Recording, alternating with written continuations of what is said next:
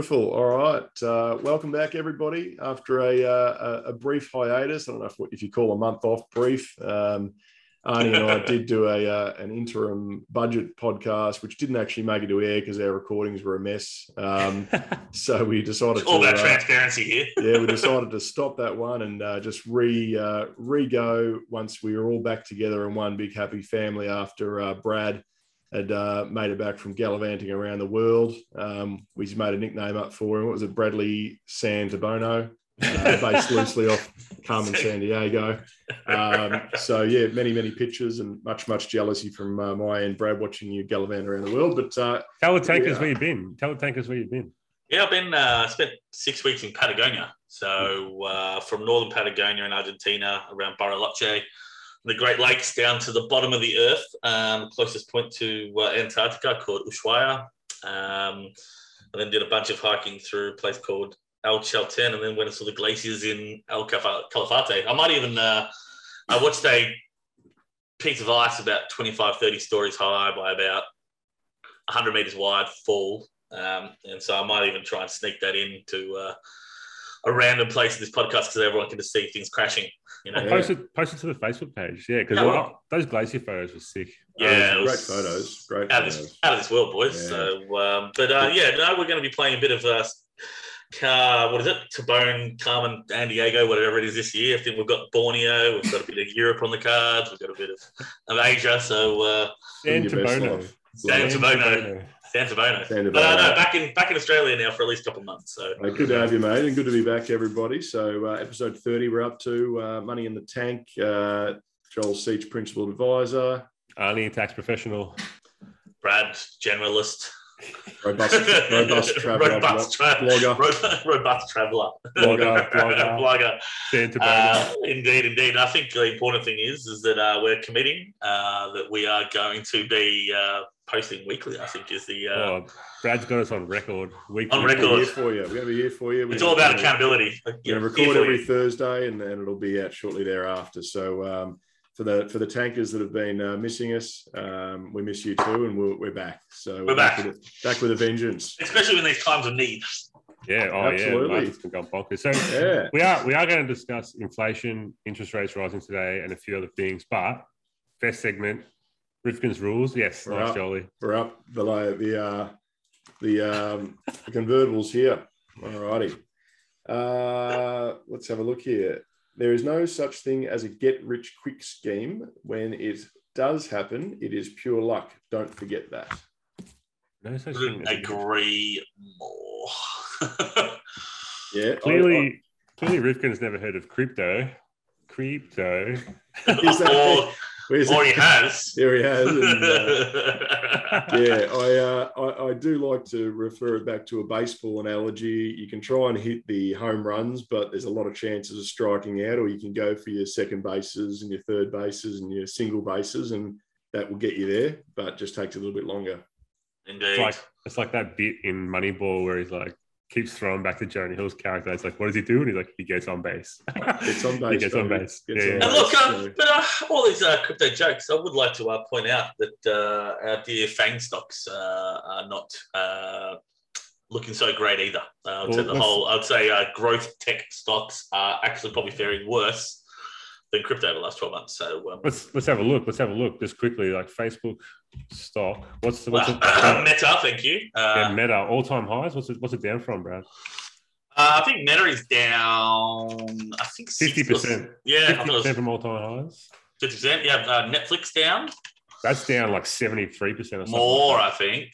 Yeah, check it out. Yeah, I mean these. I think it's 80. So it was 6 days ago, it was 70%. It's actually 74% now. Amazon down 41% from its all-time high. So I mean, the markets as a whole, I think, are in a bit of trouble. So Rivkin is correct, and I think the clearest thing for me was I've been saying to a lot of people in the crypto space for about 6 or 12 months around the API why that people are getting. In some of these kind of, staking pools and loan pools and the rest of it. I mean, anyone that was a part of Luna the past 3 days, I mean, I know someone, through someone pretty close that kind of saw a $60 million portfolio turn into about a $1 million portfolio over 3 days. Wow. I mean, you know, any time that you started hearing 20%, you know, return on your staked USDT, and, you know, they always said that it was 200, you know, attempt to kind of buy growth, like a growth hack initially. And obviously the APY was going to come down over time. But I mean, it just shows the risks out there, right? Sometimes things are too good. I mean, if you're getting paid out a rate higher than what it is to borrow, generally there's something amiss. If it sounds too good, it is too good. Yeah, the first segment, we're going to cover off a few different segments, and Brad's touched on the first one. So while we're on it, I reckon we dig into a little bit, even at a high level for the listeners in terms of broadly speaking, you know, your Bitcoin fall and your Ethereum fall, which are the two main hitters out there. What do you think, Brad, sort of led to the fall off, and you know, where's your thought pattern around it? I mean, again, I've been personally kind of liquidating crypto over the course of the last 3-4 months as the NASDAQ kind of has been falling, because the two are at the moment. There's some correlation at the moment. There is direct correlation, right? So I think, you know, when 87%, I've said this a couple of times, 87% of all crypto buying over the last 18 months has been institutional. So there is no doubt that there is it's a correlated asset at the moment. And you saw it every single time the NASDAQ sneezed, or the market sneezed, crypto inadvertently kind of fell with it. I do still believe that in the kind of short to medium term, I think we are going to see that correlation break. I think once markets like growth tech markets and the rest of it find a bottom and find their multiple base again, I think you'll see the recovery in the crypto space. That's just my personal opinion. With inflation and the rest of it, you know, do your general nature. But I mean, in terms of crypto, I kind of liquidated a large amount about a week and a half ago. I was in the car driving down the Pacific Coast Highway in LA, staying at a mate's place in Malibu, and he was asking me, should he get in and the rest of it? I was like, giving him my opinion. And I went, wait a second, if I'm giving you this opinion, what am I still doing like that much in it, right? And so, you know, I got an SMS off him yesterday saying, have you seen the markets this week? So glad you acted on that. So I think that while what kicked off this round was two things. One was obviously the markets still. I mean, you know, the inflation number came in slightly higher. I know we're going to touch on that. Higher than the kind of 8.1 that they expected. Some good news in that, but, you know, inadvertently it's still higher than what they expected. So there's probably going to be some continued rate rises. That's one part of it, but I think the biggest part of it is what's happening with Luna. I mean, it was the two Luna, so Terra and Luna. One was a stable coin and one is the kind of smart contract platform off the side of that. And Anchor is the mechanism in which kind of the creation of this stable coin, which was supposed to be pegged 1-to-1 with the US dollar. It's an algorithmic stable coin. So it's not necessarily like every single time they mint one, they go get $1 and they hold it in reserves. They can use a mixy bag of different capital assets, and they're using Bitcoin, Avalanche, Ethereum to kind of back the stable coin along with fiat. And the idea behind that was that if anyone attacked it, like they did on this, in terms of make a bank run on the stable coin, and kicked off the burning, which is the deletion of Luna, that, you know, it would bring down the whole crypto market because they would have to sell Bitcoin, and then therefore you couldn't be one crypto versus one crypto. I mean, these hints around that it's BlackRock and Citadel. I mean, they'll come out in the next couple of weeks, but they've done a run on it. So they've basically been exiting billions and billions and billions and billions of dollars worth of USDT, which is that stablecoin, and that's inadvertently caused the Luna Foundation to sell, I think, over now $3 billion worth of Bitcoin, along with Avalanche, along with Ethereum. And so it's just dumping. It's like margin calls. You know, they're getting the call to just dump it. And so what that does is create a bit of a death spiral, right? In terms of to keep the price and the peg up, they've got to be selling assets to liquidate. And that's just dumped onto the markets. And it's created kind of one of those black swan events in crypto where who knows where the next bottom is going to be. And it's like the Bitfinex, there was Mt. Gox back in 2015 or 16, where a lot of money, these sort of things generally shake the market, remove all the leverage from it. So, I mean, we're down at the moment, I mean, we're down to 27,300 US. I was about to say, Brad, I was like, just quickly, sorry to cut you off, but saying, yeah, we're under 30. I'm looking at it now, it says USD 27,685. As I understand it, that Michael Saylor bloke, and I forget the company he owns, but MicroStrategy. Yep. MicroStrategy, they're the ones who are very heavily invested in Bitcoin. Oh, yeah. I think their margin call, their liquidation will start if Bitcoin hits around this price, like 27, 26. And then he had a tweet saying that if it gets to 21, that's it, like they're cooked. So if the pressure stays on Bitcoin, more liquidations are going to be forced. Yeah. I mean, you've also got like ETFs.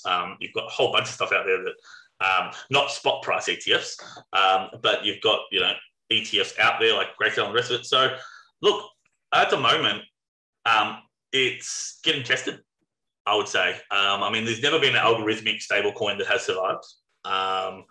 Luna was looking like it was the first one. It's the first one to get to about 18 billion in market cap. Do Kwon did a very good job in marketing it and the rest of it. I mean, it rebounded it back up to about 80 cents per dollar, so it's getting close to the repeg, but it's dropped back down to 66 cents on their on Terra USD. Bitcoin's, I mean, Bitcoin's down, 12% today. Ethereum's down 20% today. XRP's down 30%. Cardano's down 30%. Solana's down 35%. Polkadot's down 30%. Avalanche down 35%. And so, look, the clear thing is, I've said with people with capital on the side, if your risk tolerance is there and you want to start DCAing in. I personally think, like with the markets and the inflation, until inflation starts we get multiple data points that inflation is, I think, starting to get handled by interest rates, and we're starting to see the impact flow through.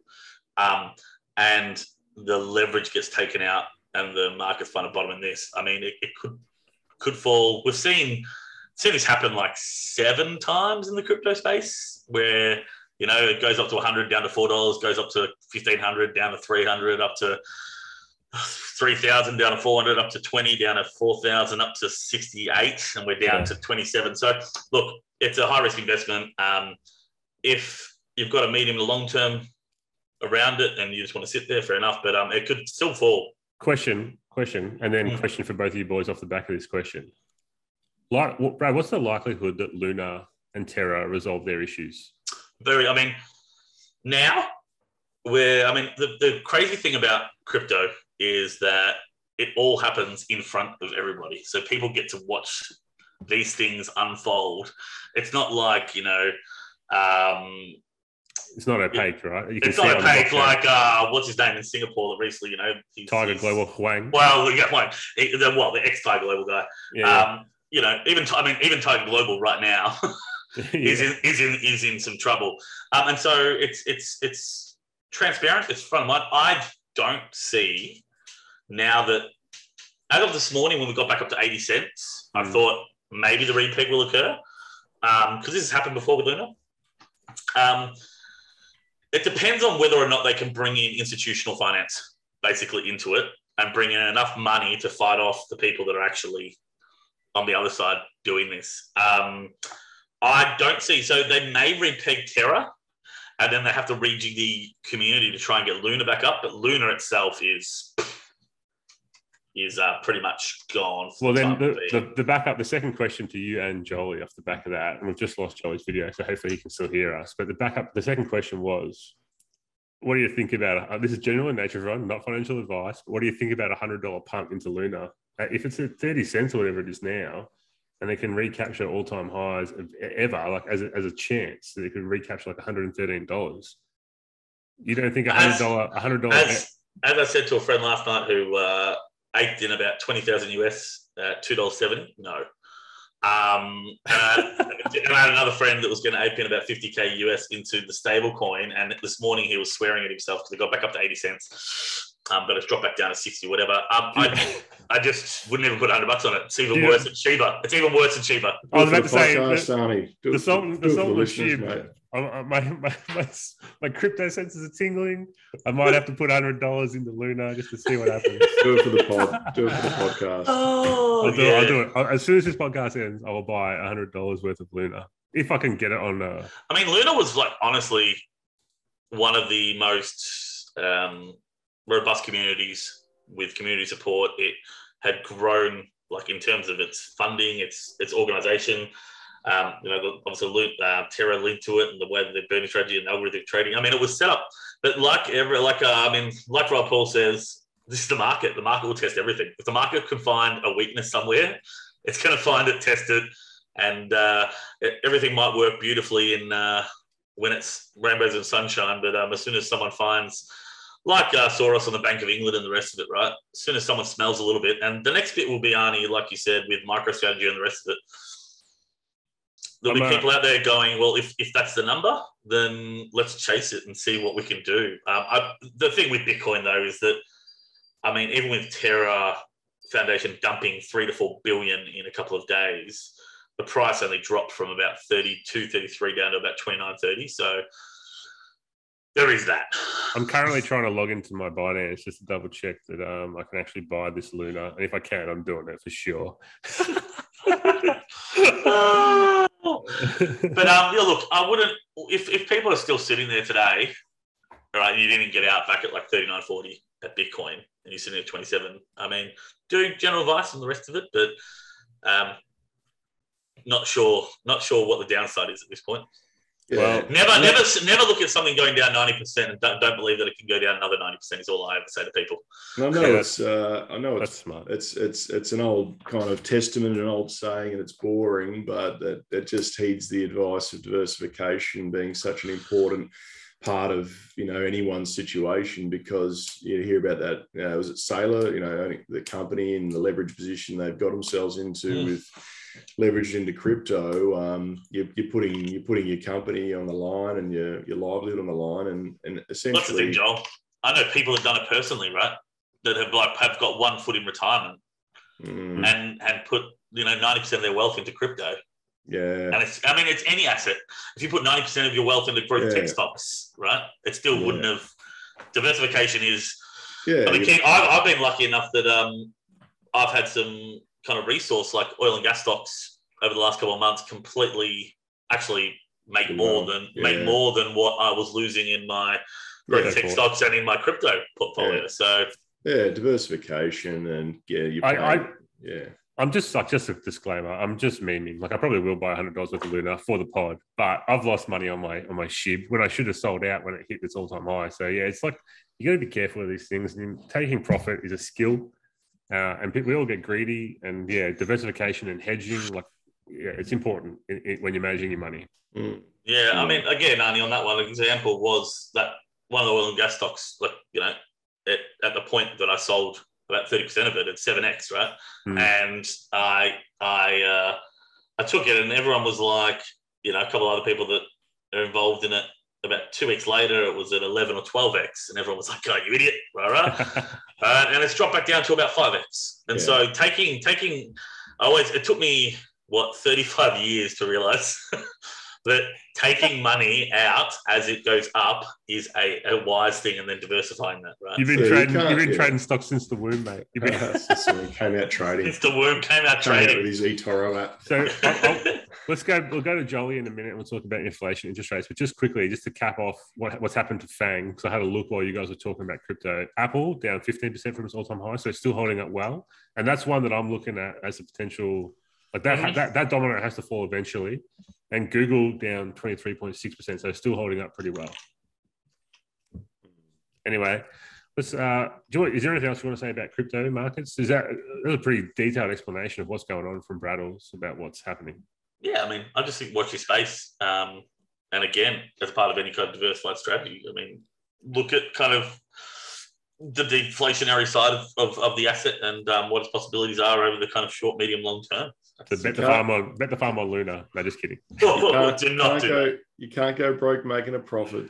Yeah, it's true. When you when things are starting to, have a bit of upside, you're never going to pick the top. Maybe 1 out of 100 times you'll pick the top. So, if you do feel like you're at a point where you'd like to diversify and take some profit, do so with confidence and don't look back and move on. Move on to the next thing, and don't leave yourself too high and dry in terms of if things do take a hit or a tumble, that you're not forced into a crystallization of a loss unnecessarily. Really, really important, and having enough kind of defensive cash or whatever it may be to sort of ensure that you're not leaving yourself in a vulnerable position in that regard, because markets do fall, investments, assets, whatever it may be, will have, has its time in the sun, has its periods of volatility. And when you talk investing, you're talking, for a long-term time horizon. So they're just some, some tidbits there to add to that. Yeah, spot on, Jolly. And so inflation and interest rates, how do you want to tackle this beast? Yeah, I guess just from domestic in Australia, we had the RBA meets the first Tuesday of May, and we had the rate rise. It was 25 basis points, wasn't it, from 10 basis points up to 35. So just quickly, I saw a very funny article about that. People saying that, the Australia's gone too hard or too fast or something like that, because it rose 25. When people were expecting it just to be 0.15 to get it to... Whereas I'm on the other side of the fence, as you guys know how bullish I am on interest rates over the last 12 months. I saw 25, told Jolie I made a quick couple of hundred on the bet markets, but it needs to be faster than that. They'll go again after the election. So we've got the federal election obviously coming up as well. And the RBA is renowned as a very conservative, conservative department, and they want to be seen as independent. So that's hence the reason they were happy to pull the trigger on the rate rise prior to the election. And I didn't think it would happen. I did, but I was hoping it was going to, because I hoped that it was independent. I think what you just said there, Joel, is a key point. I think they've shown that they are independent, which is what they should be. Did you think they would do it, Jolie? Did you think they'd do it before? I'm trying to think back to my understanding. As it got closer, you could see kind of the rest of the world inflation really starting to ramp up and the pressure was starting to build. So I think I actually felt like they probably would. And then they'll go again next month, and they'll probably go again the month after. And whether we have a 50 basis pointer thrown in there, possibly two, and it'll eventually they'll probably want to see out the year at least 1.5% to maybe 2% towards the end of the year. And it's funny, I guess, for the listeners out there, the RBA, Reserve Bank of Australia, is considered and should be an independent department and not linked up with politics, but they aren't usually known to raise a rate prior to election, because they don't want to sort of, sway an election. Because sometimes politicians, you'll see the market saying, the last 10 years we've been in power, the interest rates have been X amount, and under the other party they're at X amount. Well, it's got nothing to do with politics. It's the RBA making an independent decision on the actual economy. So it's a lag decision, right? So decisions made create an inflationary pressure in job markets, and then they make decisions afterwards. It's got nothing to do. So for the listeners out there, don't listen to the rhetoric of politicians. And I've seen heaps of that though. Like in this election cycle, I've seen so many comparisons about like using economic data, and it's like, especially tax data, and it's like, the tax rates have changed completely from the last Labor government to the current Liberal government. So it's like, anyway. So I guess in terms of that, so we've got the federal election coming up, the state in Victoria where we are later in the year, but interest rates needed to go up. They call it tightening of monetary policy. So it's tightening up the monetary policy. So they're increasing the interest rate and the cost of borrowing money. So that then impacts borrowers. So at the tail end of that, you've got your people that, are borrowing money to, whether it's to invest or whether it's to own a home or whatnot, or businesses. Those cost pressures will get passed on to those areas or companies that are leveraged, as we just spoke about with tech stocks before. That's one of the reasons they've been hit. So that then hopefully that what they want to see happen with the tightening of monetary policy, and when it's going the other way, it's easing of monetary, but they want to see that tighten up consumers' belts and companies' belts, which will then help flow into the market of inflation and the cost of goods and those things that are rising too rapidly. They don't want to see inflation rising as rapidly as it's been rising. I think it maybe hit about a 3.7 the last check, which will Yeah, last checked a quick 3.7, which will go up again. That was up from 2.5 in December. 3. I think 8.3 America in the States. 8.3. Yeah. And just remember to everybody, this is the first month that we're now comparing against kind of inflationary data. So when we used to compare it against kind of the previous month, 12 months ago in the US at least, we're comparing it against a pretty flat environment. We're now comparing it against where kind of inflation started kicking up. Australia is probably another, I think about 6 months behind. Yeah, and as a as a side as well, with inflation, the Reserve Bank's target range long term is 2 to 3. So what you don't want to see is what's happening in other parts of the world, and what will probably end up happening here with our next interest rate inflation assessment is you don't want to see cost of goods ramp up really quickly, which we're already seeing. I think, Blind Freddie can see it, the cost of goods, input prices, the labour costs, petrol, costs everywhere, petrol, wages, electricity. The one interesting point of note for the tankers is normally when inflation runs rampant, it's because an economy is doing well and it's running hot. Correct. In this case, it's the opposite. It's the economy is suffering because of all of these logistical problems. Exactly. So essentially, it's hard. Yeah, it's hard to balance. It is very hard, and like places like America are staring down the barrel of a recession and potentially stagflation.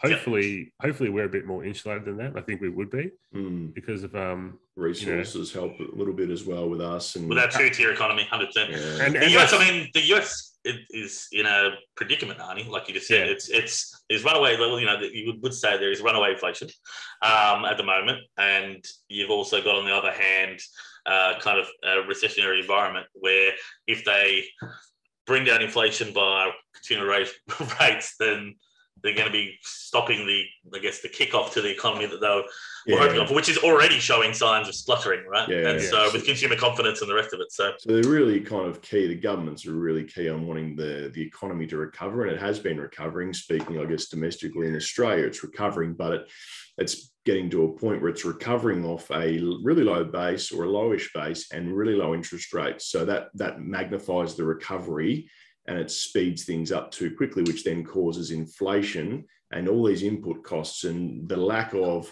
I think I mentioned it probably before, the lack of migration, immigration, so the lack of staffing and employees, and that then pushes wages growth up, which then feeds through to the end consumer.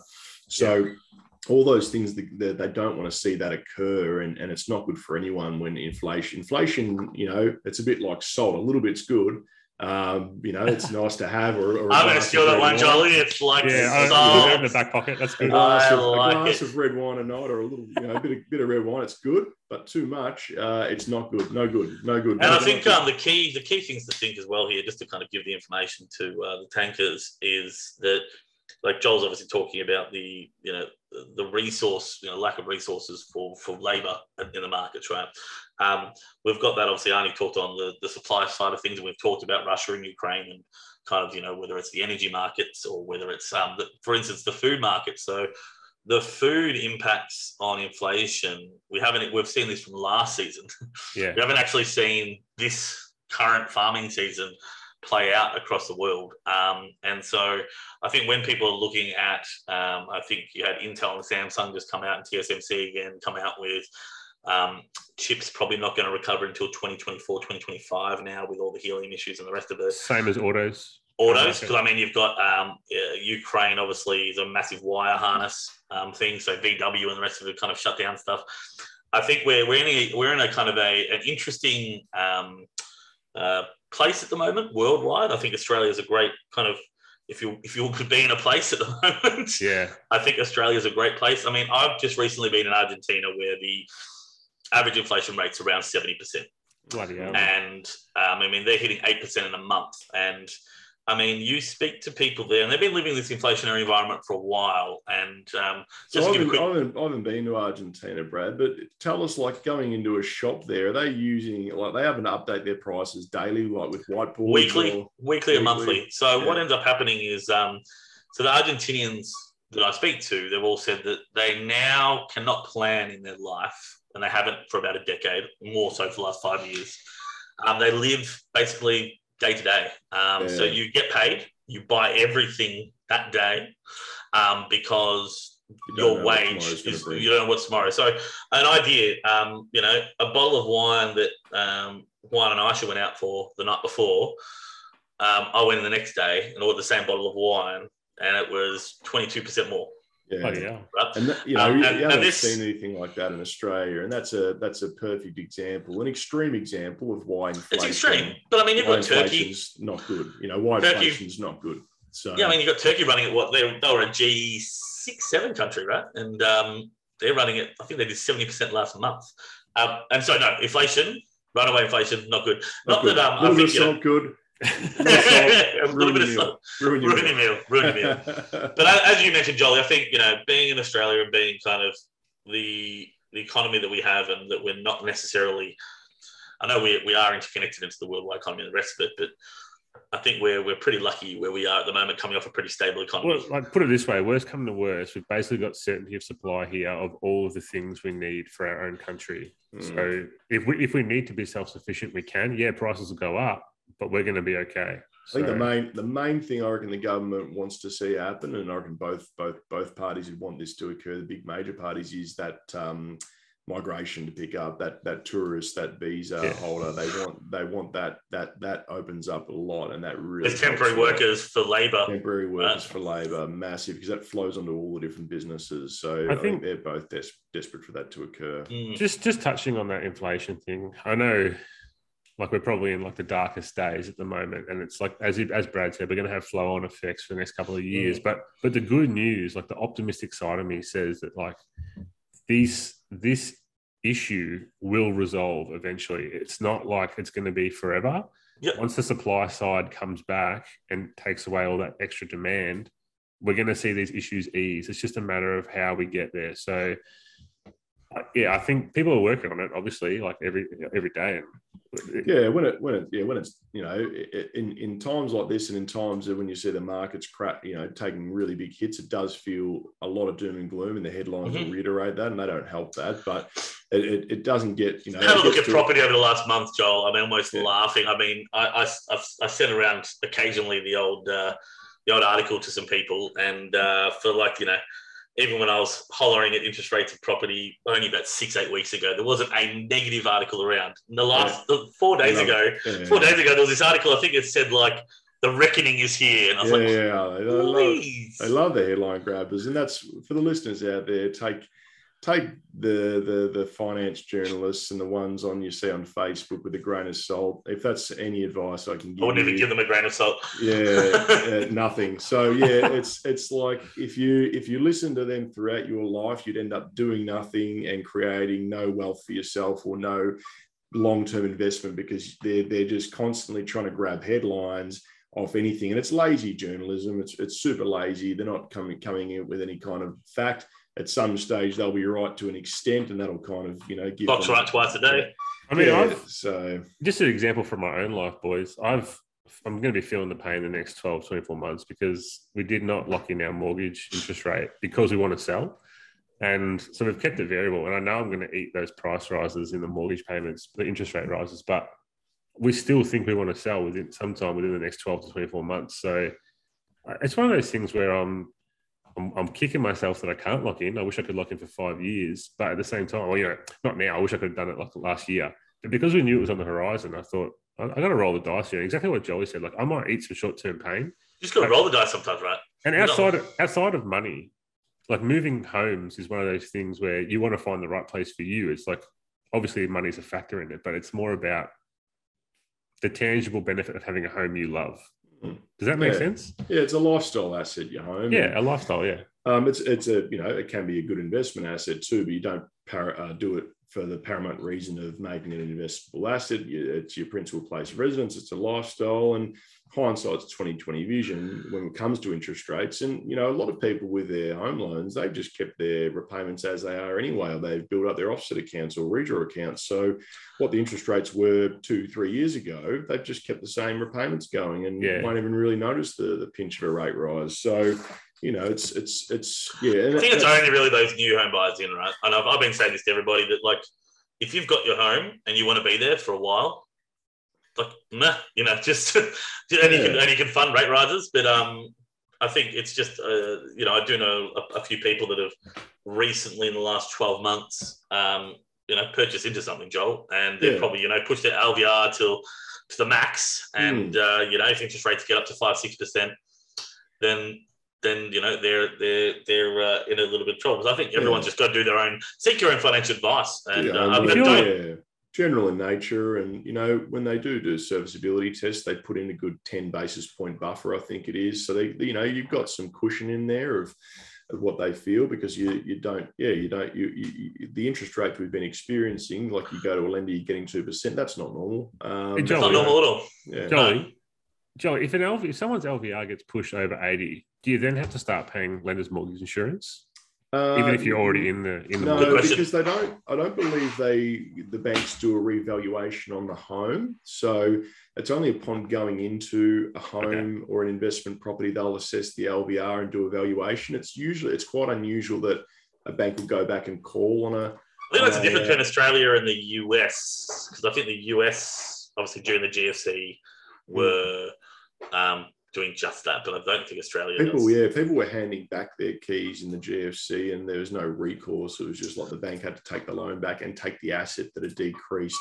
There might be some kind of cases in mining towns potentially where they might have done it in Australia, but it's not off the top of my head a normal thing. Difference to a margin call when you're borrowing, in stocks, you can get called on that, but homes generally, very rarely. It's usually on the way in is when you get assessed. You get assessed on serviceability and you get assessed on the LVR at that time, and you get a valuation on the property.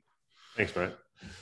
So I'm cognizant of time. We've got about 10 minutes to go. So hopefully that covers off a little bit about the interest rates and the election and the inflation. So keep an eye on what's going to happen over the next, I think, Joel, you said like what's probably going to happen over the next kind of 6 to 9 months. So so we'll be there for the journey with you, and when we'll get through the periods of challenging times, and then things turn around, and you sometimes actually forget challenging times as well. It's quite interesting, It is.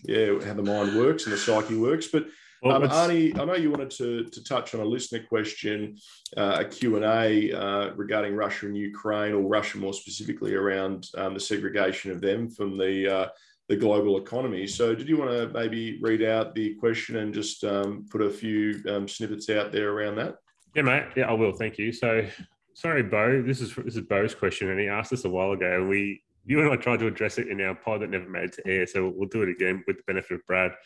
So Bo asked, and this is old news, I guess, in one sense, like Russia being banned from SWIFT, which is the international payments system, will this cause a bifurcation in global economies? So, simple terms, it will, and it is already doing so. And I know that means segregation of themselves as an economy from the world. So bifurcation is in splitting. So there'll be a Western economy, Western world, like NATO countries, and then there'll be people who are willing to deal with Russia. So some examples that are actually occurring is like China is dealing with Russia, India is dealing with Russia, but there is still some pros and cons for the different parties to either side of that agreement. Like, for example, India is picking up a lot of cheap hydrocarbons from Russia because Russia's got no one else to sell them to. So I think at a discount of 30-40% is what they're saying. Yeah, exactly. So that's obviously a win for India, and Russia's still getting some money in the door through their most valuable, exported assets. So it already is causing a bifurcation, Bo. I know there was some news that came out about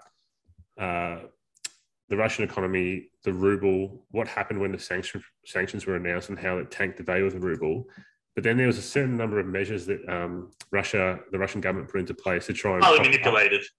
Well, manipulated in one sense, but also... definitely manipulated, yes. But also there's a few things they've done which are bona fide. For example, they're buying gold, and they've capped it at 5,000 rubles an ounce of gold. So if you look at like before the conflict broke out, I think that was paying like about 10% above what the price was in Russian rubles at the time, and now obviously it's not as good, but the rubles rebounded. So they're doing it in a number of ways, and I just want to shout out to this YouTuber named Perun, Perun, an Aussie YouTuber who does mostly videos about war finance and war economics. So if you want to check him out, he's got some great videos about this, but he's got this in particular one slide in one video where he talks about the step-by-step guide to Russia saving the ruble.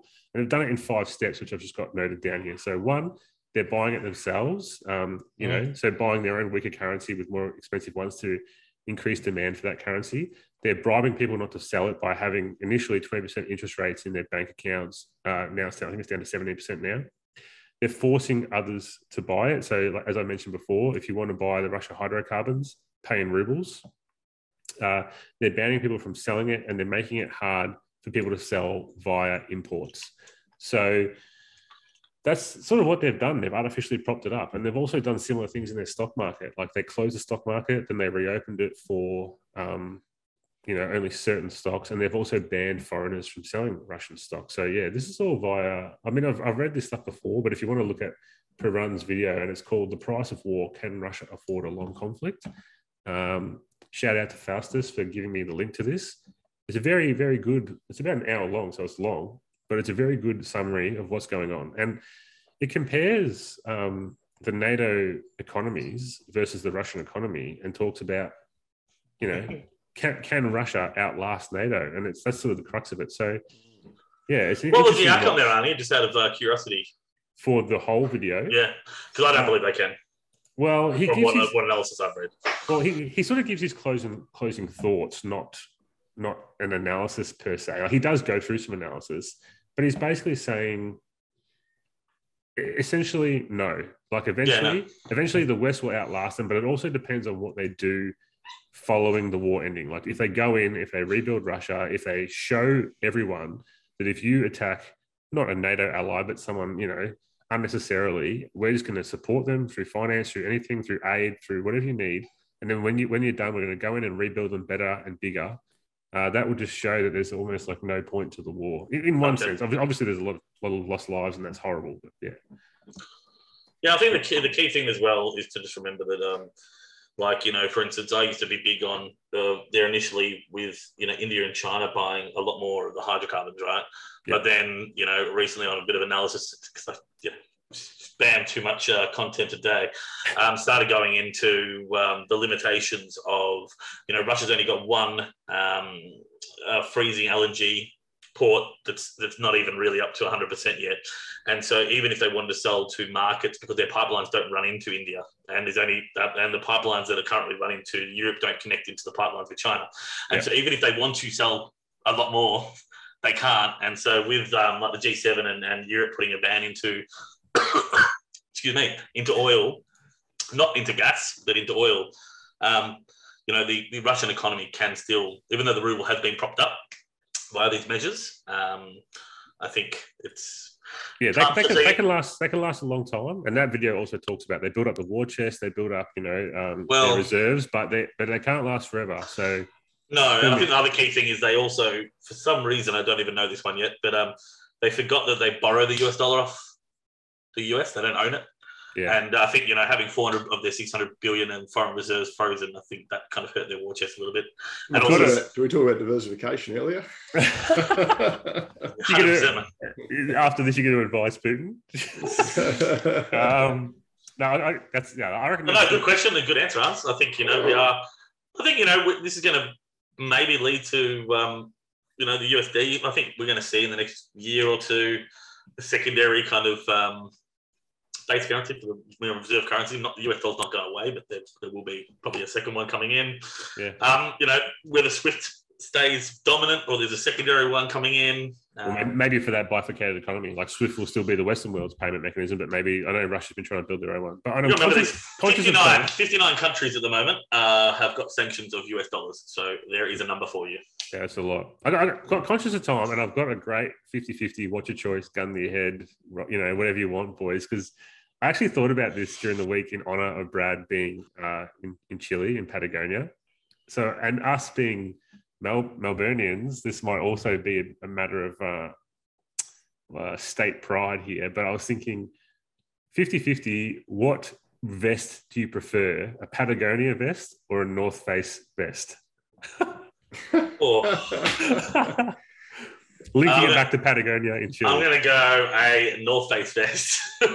Because you're a Melbourneite, or why? Nah, I just think the North Face brand is better than the Patagonia brand. That's about all there is to it. But if I could travel in Nepal versus Patagonia, I'll take Patagonia. There you go. Okay. Now, is North Face an Australian brand? Excuse the ignorance. Oh, I don't know. No. I think okay. It's US. I think it's based on the North Face of Everest or something. Now, I'm wondering, is the differentiation of brand there? Should have Kathmandu. I should have said Kathmandu. Patagonia is a sustainable brand, isn't it? In terms of the clothing. So, I don't know how sustainable North Face is, so I'm going with Patagonia. You brought ESG into this. Brought ESG to the decision making. I love it. There you go. Thinking about the environment, fellas, thinking about my footprint. Well, you know what? I was going to say North Face until you brought that into it, but I'm still going to go North Face. Like if I take out the ESG considerations and just think about, don't worry about the world, just worry about yourself, mate. A Melbourne fashion staple. I'll offset it with other means, but a Melbourne fashion staple, I'll go North Face. It got a bit of publicity the last couple of years in lockdown, didn't it? From one state premier. Yeah. He loves his jacket. Yeah. It's all about North Face and getting on the beers. Absolutely. I do love that this is 50-50 today. Great. I thought it was going to be, Luna survives or doesn't. Very good 50-50. And the reason we do it is because you've got all these different choices in the world, girls and guys, and many different investment choices and lifestyle choices too. So a little bit of lighthearted fun at the end of the pod. So you know what they say? You know what they say, Johnny? They say vote with your dollars. So your ESG consideration was a very good one. Yeah, thanks, mate. I appreciate it. So yeah, Patagonia, you got my tick. But no, great chat today. Thanks for tuning in and listening to episode 30.